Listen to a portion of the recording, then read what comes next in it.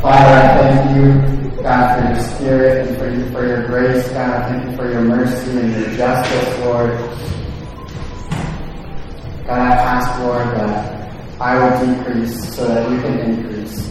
God, I ask, Father, that anything you're not wanting me to say that I forget, Lord, and that, Father, that I only remember the things that you're wanting me to say. God, would you speak to us in Jesus' name? Amen. Good morning. So my name is John Clark. I'm the executive pastor here at CFCF. We are in week 3 out of 6 weeks for Jeff's sabbatical. He's actually going to be gone for a total of, I think it's 5 Sundays, so he'll be back June 9th. Last week we heard from Seth. Seth is our college and worship pastor, and Seth talked about adoption and what it means to be adopted into the family of God. One of the things that really struck me about that was how he talked about that when God adopts you into his family, he becomes your father, and you get all the rights and privileges of a son or daughter of God.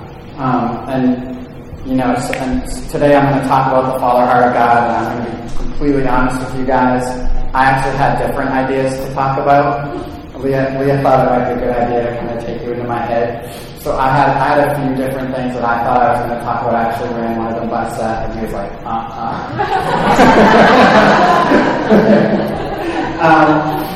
And so I was praying about it, and I actually felt like the Lord said to talk about how much he loves us, to talk about his Father heart. And I know that statistically speaking, there are probably more than a few of you out there who did not grow up with the privilege of having a good dad. And, a father, I'm looking at Ron, I'm so sorry, like Ron, who just loves his kids well, and when he sees his kids, there's just this huge smile on his face. He wants to do, and I'm looking at Mike, and I'm looking at Scott out there, I know that a lot of you did not grow up with dads like that. So I think that what happens is that we get this skewed version of God, right? Because to think of a father, we get this version of what our dad was like, and we tend to skew our version of what God, our Father, looks like. And so, for example, I know some people who their dads, one of the things we're going to talk about is that God is slow to anger. Their dads may have been quick to anger, and so obviously if you had a dad who was quick to anger, that's kind of how you view God. And so, if I sin and I had a dad who's quick to anger, I think that immediately he's going to snap and he's going to yell at me and he's going to rebuke me and maybe even he wants to hit me or whatever it is. But that's not what he's like. And so we're gonna look at that today. And actually so I'm going to give a plug for CFTS. Yeah. One of my favorite teachings in CFTS, I think is it the first one still? It's pretty close to the first, is Father Heart of God by John Dawson. That teaching, it's like, 40 years old or something crazy.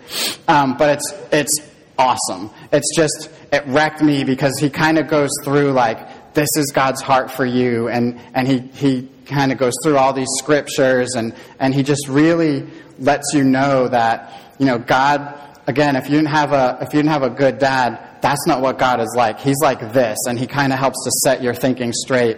So there are lots of good teachings like that in CFTS. That just happens to be my favorite. And so we're gonna sorry, I'm gonna get my water. We're gonna scratch the surface here because obviously as you look through as you read the Bible and you can kind of get a hint for how God feels for you as his son or daughter. So we're going to look specifically at the story in Luke 15:11-32. It's the heading says prodigal son. It's about so much more than that. We're going to see how that story illustrates God as Father, as he describes himself in Exodus 34, verse 6. So I want to say something here. The Israelites didn't necessarily look at God as their father. So in the Old Testament, God wasn't necessarily referred to as God as Father. But we know that God is the same yesterday, today, and tomorrow, and he doesn't change. Jesus came and he revealed how God really is. So he opened our eyes to see how God really is. And so I believe as we look at this story, we're going to see God as a father for us. We're going to see his heart for us. So let's jump right in. Exodus 33:18 is where we're going to start. A little bit of background here is just that Moses just had a conversation with God saying that he didn't feel equipped to lead these people that God was asking him to equip.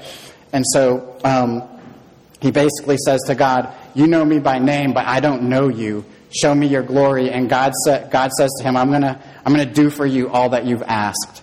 Verse 18 says, Then Moses said, Now show me your glory. And the Lord said, I will cause all my goodness to pass in front of you, and I will proclaim my name, the Lord, in your presence.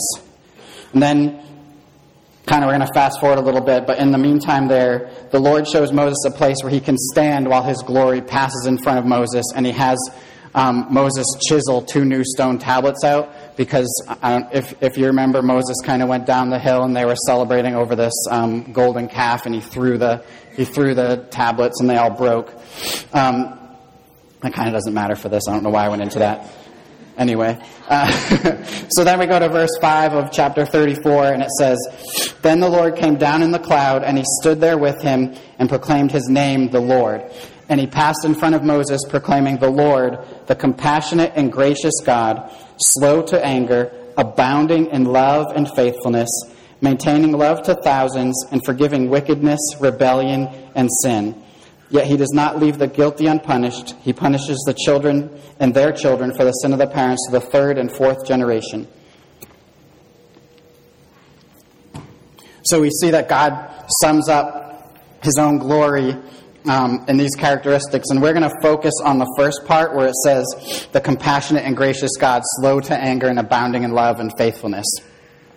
The Life Application Study Bible says, Moses had asked to see God's glorious presence, and this was God's response. What is God's glory? It's his character, his nature, his way of relating to his creatures. Notice that God did not give Moses a vision of his power and majesty, but rather of his love. God's glory is revealed in his mercy, grace, compassion, faithfulness, forgiveness, and justice. So instead of doing some powerful thing that only God could have done, instead he reveals himself this way as a loving and compassionate God. Verse 5 says that the Lord proclaimed his name, the Lord. So, and then as he proclaims his name, he with it reveals his character. Again, what we're going to focus on here is that he's compassionate and gracious, slow to anger, and abounding in love and faithfulness. We're going to see all of these things in the parable that Jesus told. The Father here, obviously, I said, represents God as Father.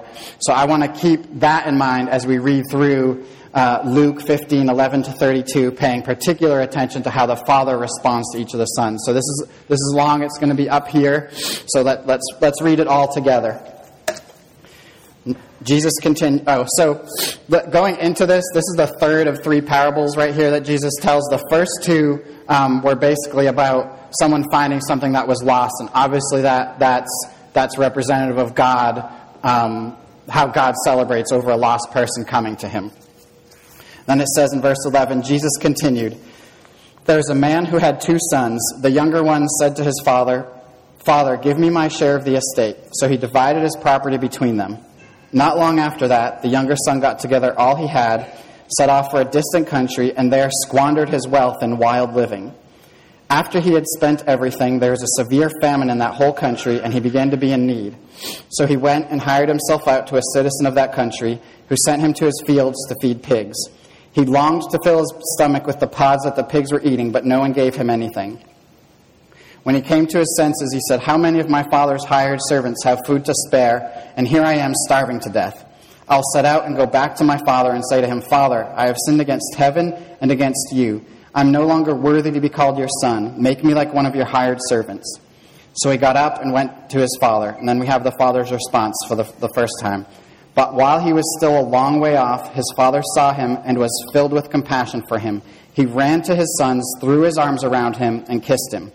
The son said to him, Father, I have sinned against heaven and against you. I'm no longer worthy to be called your son. But the father said to his servants, Quick, bring the best robe and put it on him. Put a ring on his finger and sandals on his feet. Bring the fattened calf and kill it. Let's have a feast and celebrate, for this son of mine was dead and is alive again. He was lost and is found. So they began to celebrate. Meanwhile, the older son was in the field. When he came near the house, he heard music and dancing. So he called one of the servants and asked him what was going on. Your brother has come, he said, and your father has killed the fattened calf because he's back safe and sound. The older brother became angry and refused to go in. So his father went out and pleaded with him. But he answered his father, look, all these years I've been slaving for you and never disobeyed your orders. Yet you never gave me even a young goat so I could celebrate with my friends. But when this son of yours who has squandered your property with prostitutes comes in, you kill the fattened calf for him. My son, the father said, you are always with me and everything I have is yours.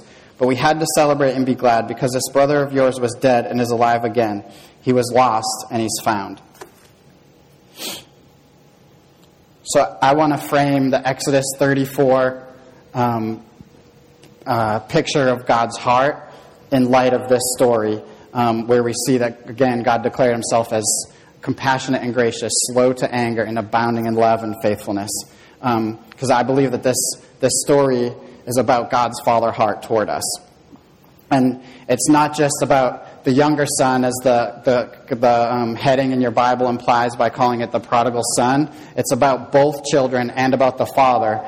So each child represents a different way to be alienated from God, and the father, obviously, as I said, represents God as father. So throughout the story, we're going to look at it kind of in detail, and throughout the story, we're going to see the characteristics of God mentioned in that Exodus passage.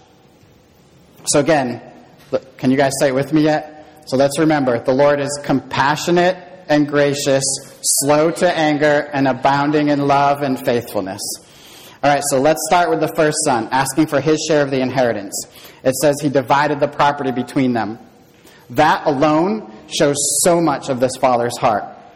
So in that culture, it was disrespectful and it was grounds for banishment if you came to your father and asked for your inheritance like that. Because also, in that culture, you talked to your dad with the utmost respect. So it was like father and, all these terms of respect that you were expected to talk to your dad. And he just comes and he's like, Dad, give me my inheritance. So asking for your inheritance was basically the same as saying, Dad, I wish you were dead. Tim Keller in Prodigal God says, a traditional Middle Eastern father would be expected to respond to such a request by driving the son out of the family with nothing except physical blows. The father doesn't do anything like that. So basically in that culture, the father would have been expected to respond to the son by beating him up. That's what physical blows means. Just to pull a Jeff here. But this father was compassionate and gracious, slow to anger, and abounding in love and faithfulness.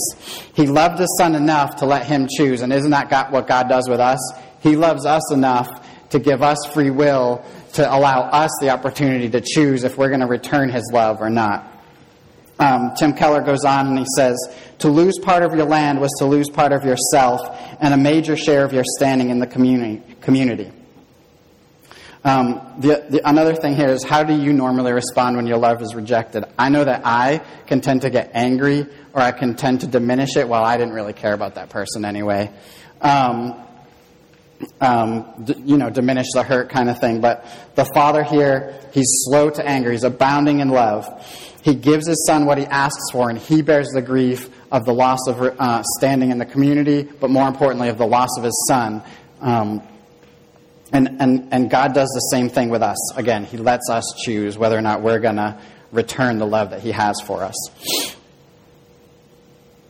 So again, the father's wealth would have been tied up in his property.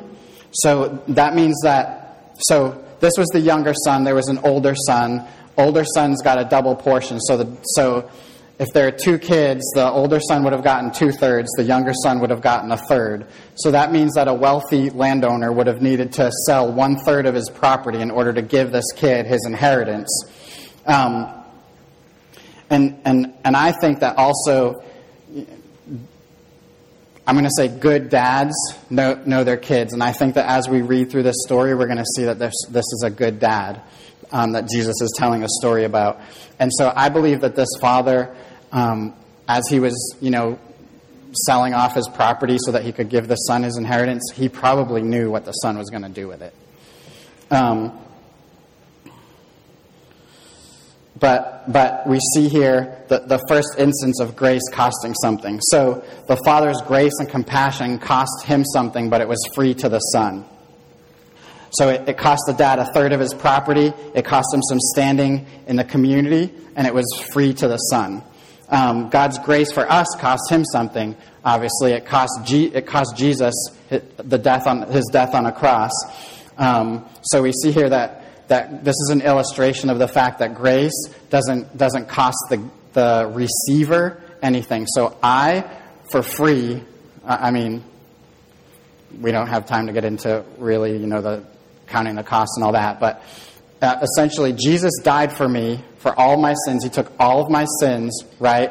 And I get to be with him. I get to have a relationship with him forever. Everything was on him. Nothing was on me. It was the same thing in this. The grace cost the dad everything. It cost the son nothing. He got what he asked for.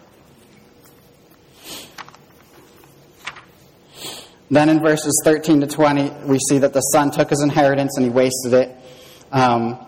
It says that he winds up longing to eat pig food, which we can see from the story that eating something that pigs eat would have been... We're not talking about eating pigs, so all the guys out there, he wasn't longing to eat bacon. He was longing to actually eat physically what the pigs were eating. And he was considering that like, oh, if I could only eat that, then that would be good. But so he kind of realizes where he is, and he finally decides, I'm going to go home and I'm going to ask my dad for forgiveness and offer him to work as a hired man on his property. So in verse 13, it says he squandered his wealth on wild living. The definition of squander is to waste in a reckless and foolish manner. And wild living, the older son gives us a hint, or tells us rather what that is. Later, then the old son says he wasted his money on prostitutes. So basically, this kid took a third of his dad's money. He took his inheritance, and then he went and he wasted on all of these sinful desires. And again, I think that the dad probably knew that this was going to happen, but the dad loved him enough to let him exercise his free will. And then he wanted to eat what the pigs ate. In Leviticus, it says that pigs were unclean for Israelites. So this is how badly that this kid wasted his money. He actually desired to eat what pigs ate, considering this a step up from where he was at that point. But he comes up with a plan. In that culture, he so disgraced his father that he could not have been welcomed back into the family. That's how badly he disgraced his dad, and that's kind of how that culture worked. So his plan was to live as a hired man for his dad, which basically meant he was going to go on and off the property and not be family anymore, because he's at this point he knows I'm disowned, or that's what he thinks. And this is kind of the same as what I keep thinking of when I think of this is, so Leah and I have been doing work on our house, and the contractors, the plumber, for example, he comes on and off our property when he decides to do work, but he's not part of our family. So he's kind of, this is what the son is offering. I'm going to come on and off the property and I'll do work for you, but I don't actually belong to your family anymore. And so there among the pigs, he decides that he's going to go home and repent, and he still does not understand how much his dad loves him, because we can see he doesn't know how his dad's going to respond. He thinks, he's hoping his dad will say, sure, I'll hire you as one of these hired men. But remember, the Lord is compassionate and gracious, slow to anger, and abounding in love and faithfulness. So then we see the dad's response. But while he was still a long way off, his father saw him and was filled with compassion for him. He ran to his son, threw his arms around him, and kissed him. In that culture, it was unheard of for a distinguished Middle Eastern man, a Middle Eastern patriarch, to run. But it says that this father saw his son coming and he ran after him.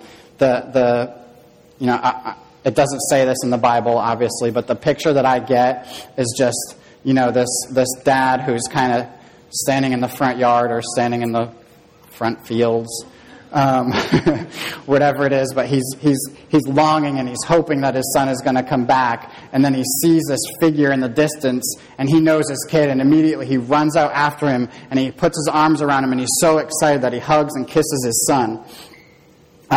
Isaiah 30 verse 18 says, "Yet the Lord longs to be gracious to you. Therefore he will rise up to show you compassion." He was filled with compassion. He longed to be gracious to his son. That's God's heart for us. He's filled with compassion. He longs to be gracious to us. The Life Application Study Bible puts it this way. In this story, the father watched and waited. He was dealing with a human being with a will of his own, but he was ready to greet his son if he returned. In the same way, God's love is constant and patient and welcoming. He will search for us and give us opportunities to respond, but he will not force us to come to him. Like the father in this story, God waits patiently for us to come to our senses. And then he runs out after him and he throws his arms around him and he kisses him. I hug and kiss my kids because I love them. And hugs and kisses really only can communicate that you're loved and that you're accepted. I actually asked my 4-year-old, I said, "Asher, how do you know that Daddy loves you?" And he got a huge smile and he goes, "Because you hug and you kiss me." So I felt like that's kind of backs up what I'm saying here, at least for my kids.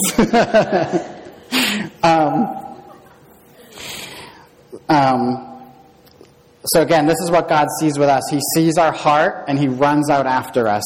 And I think it makes the act of repentance that much easier when you understand that your Father really does love you and want you to come back to him.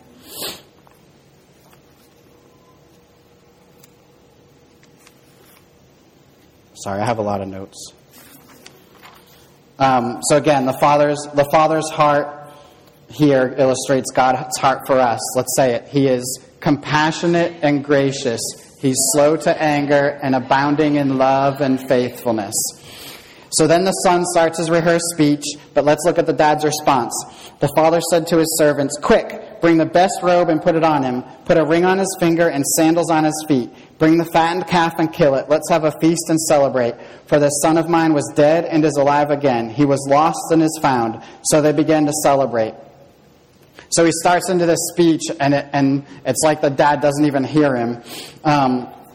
The best robe in the house would have been the father's, and by saying, "Go get the best robe and put it on him," it would have been a clear indication that the son was restored and welcomed back into the family.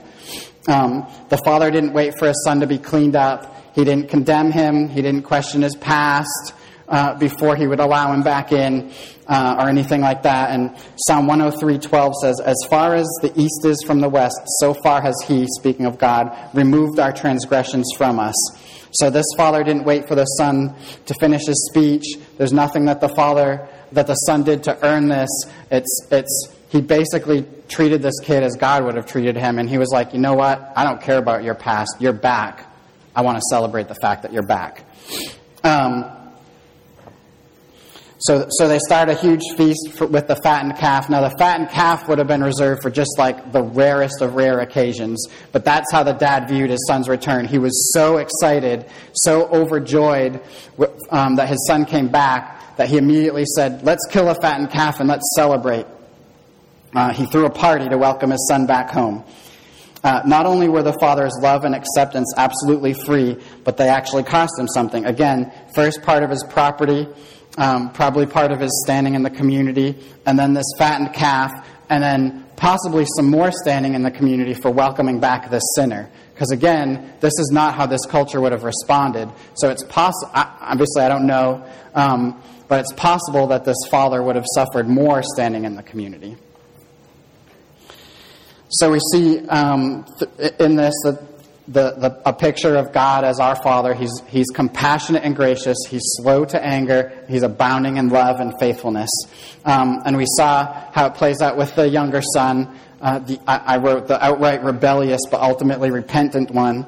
And at this point, we've gotten to see how the father welcomes his son back. And you might be connecting with the younger son. Maybe you feel like, I've been lost, and that was me when I turned back to God, when I turned to God, or maybe you were maybe you were walking with God and you walked away and then you came back and He welcomed you back. So maybe you're kind of connecting with the son. And hopefully at this point, if you had a dad that was not like this, you're starting to see, gosh, if Jesus is telling this parable and that's how He wants me to think of a father, then maybe my Father in heaven is not like this picture that I had. Now we're going to look at the older son. The older son is basically self-righteous. The commentators say that basically the story of the part with the older son, Jesus was telling for the Pharisees, because they were self-righteous. So let's look at the father's interactions with the older son. In verses 25 to 28,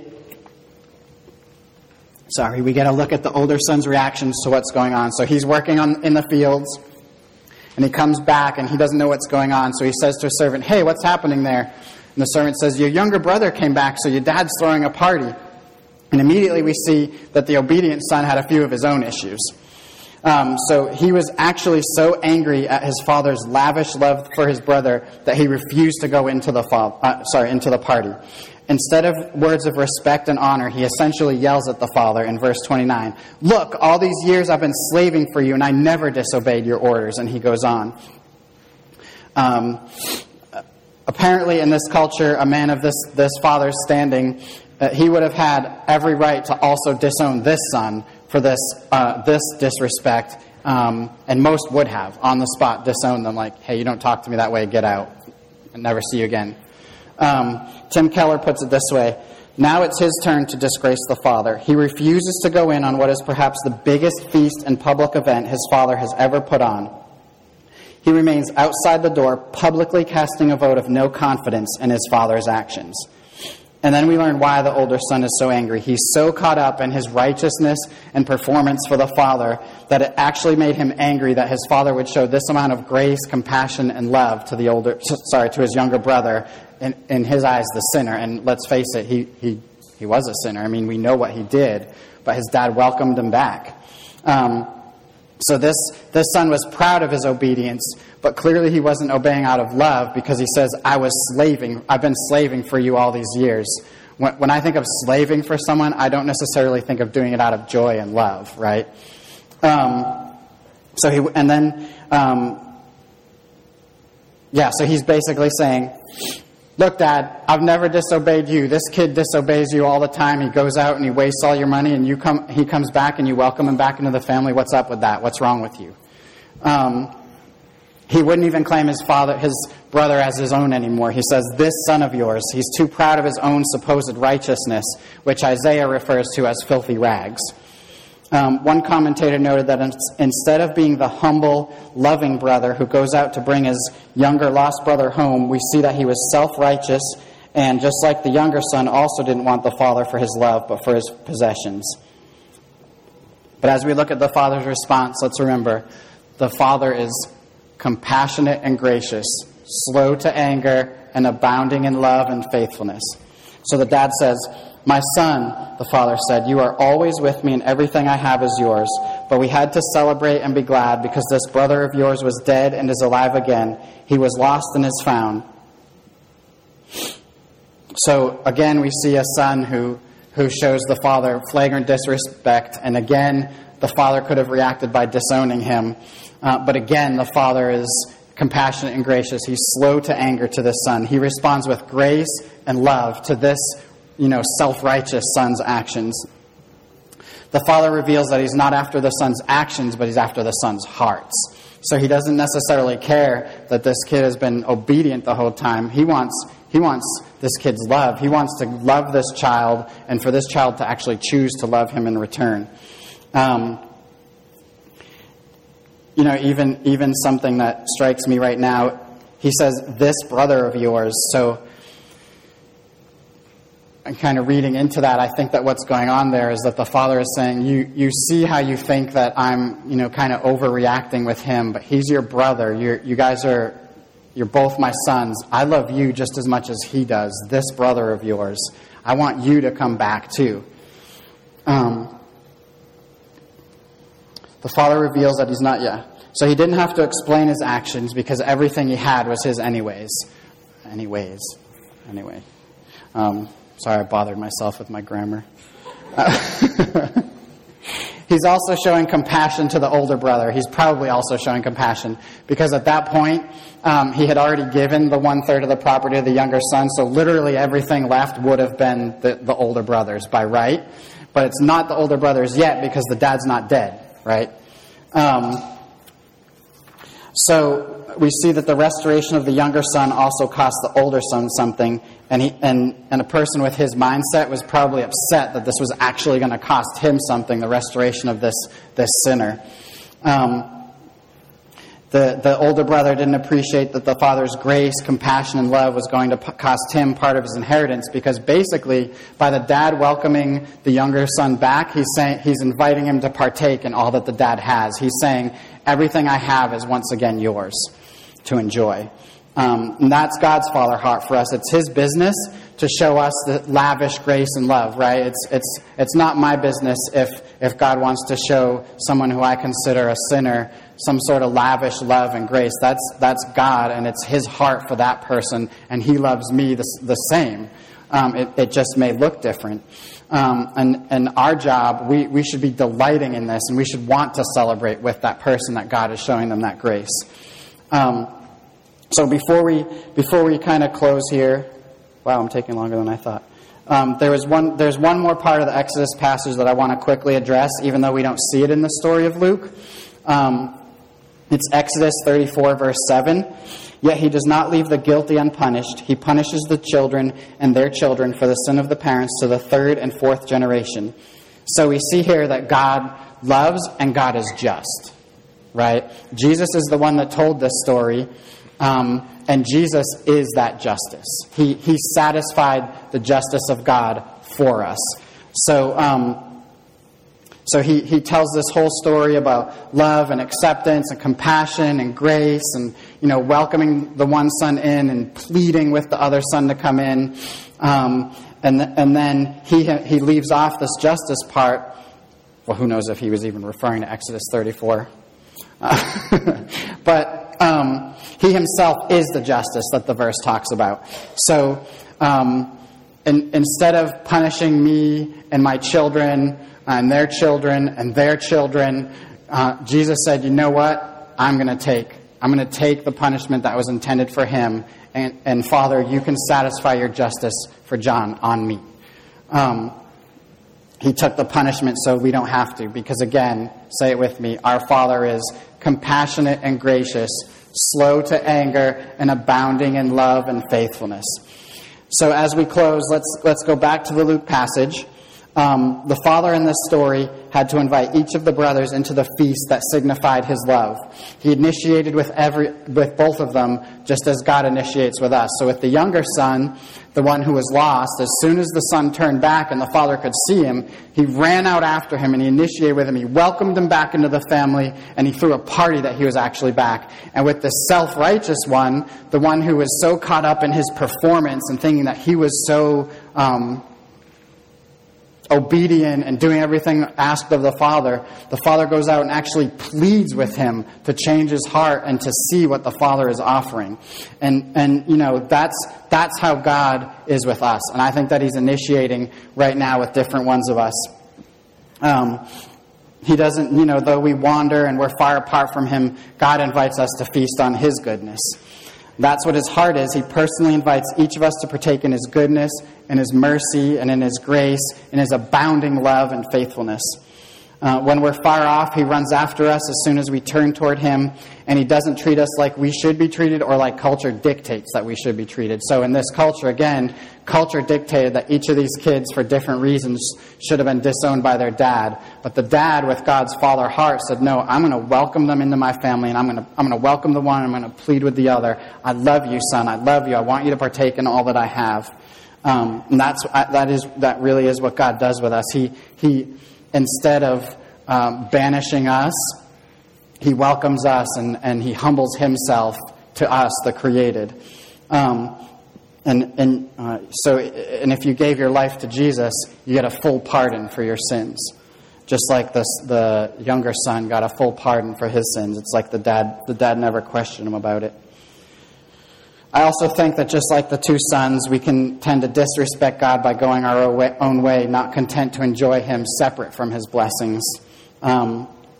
So I was thinking about myself, and I was thinking, how many of my prayers are centered not around just celebrating God and who he is and his grace and his love and his mercy and, let's say his heart for others or whatever else. How many of my prayers are centered around, God, please do this for me. God, I need this to happen.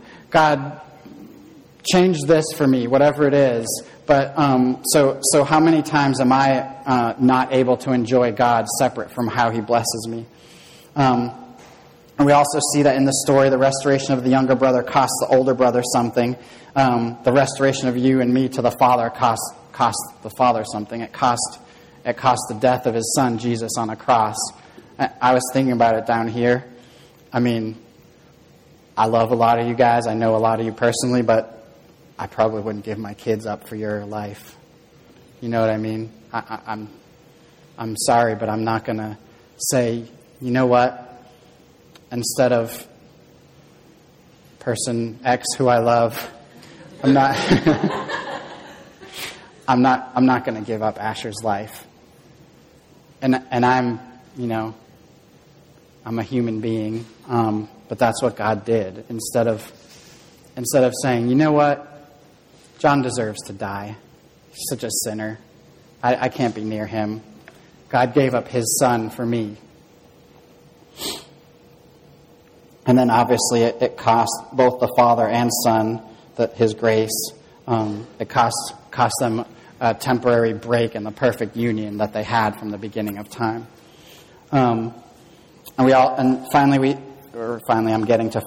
the older son didn't appreciate that the father's grace, compassion, and love was going to cost him part of his inheritance.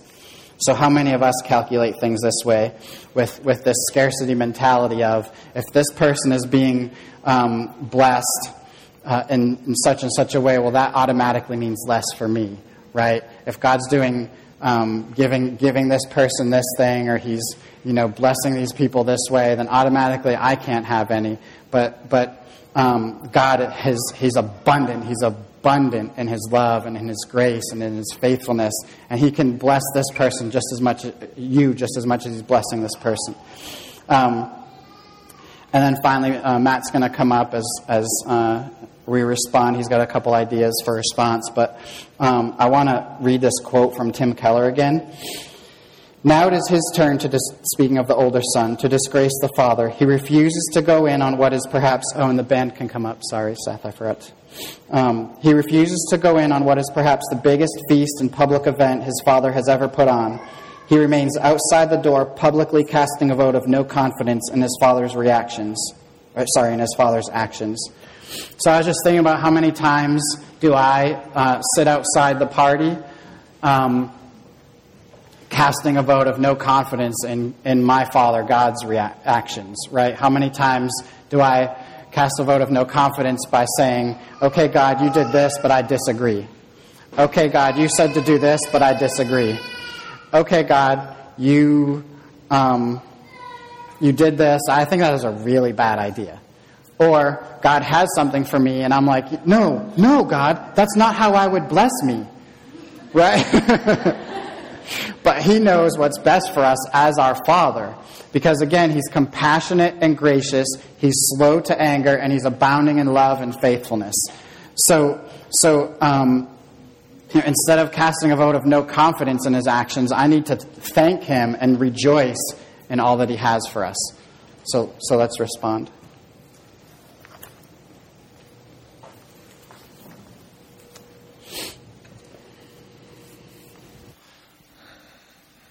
There's so much in there that we can respond to.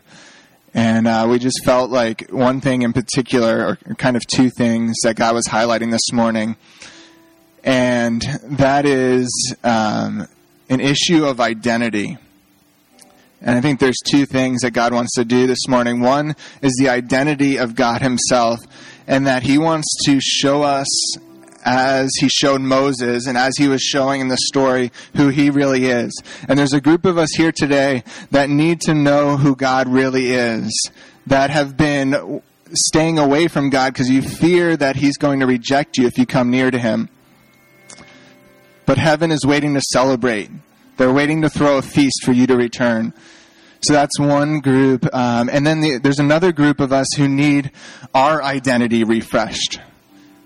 Like the older son who didn't realize that he had access to all of heaven, to all that was the Father's.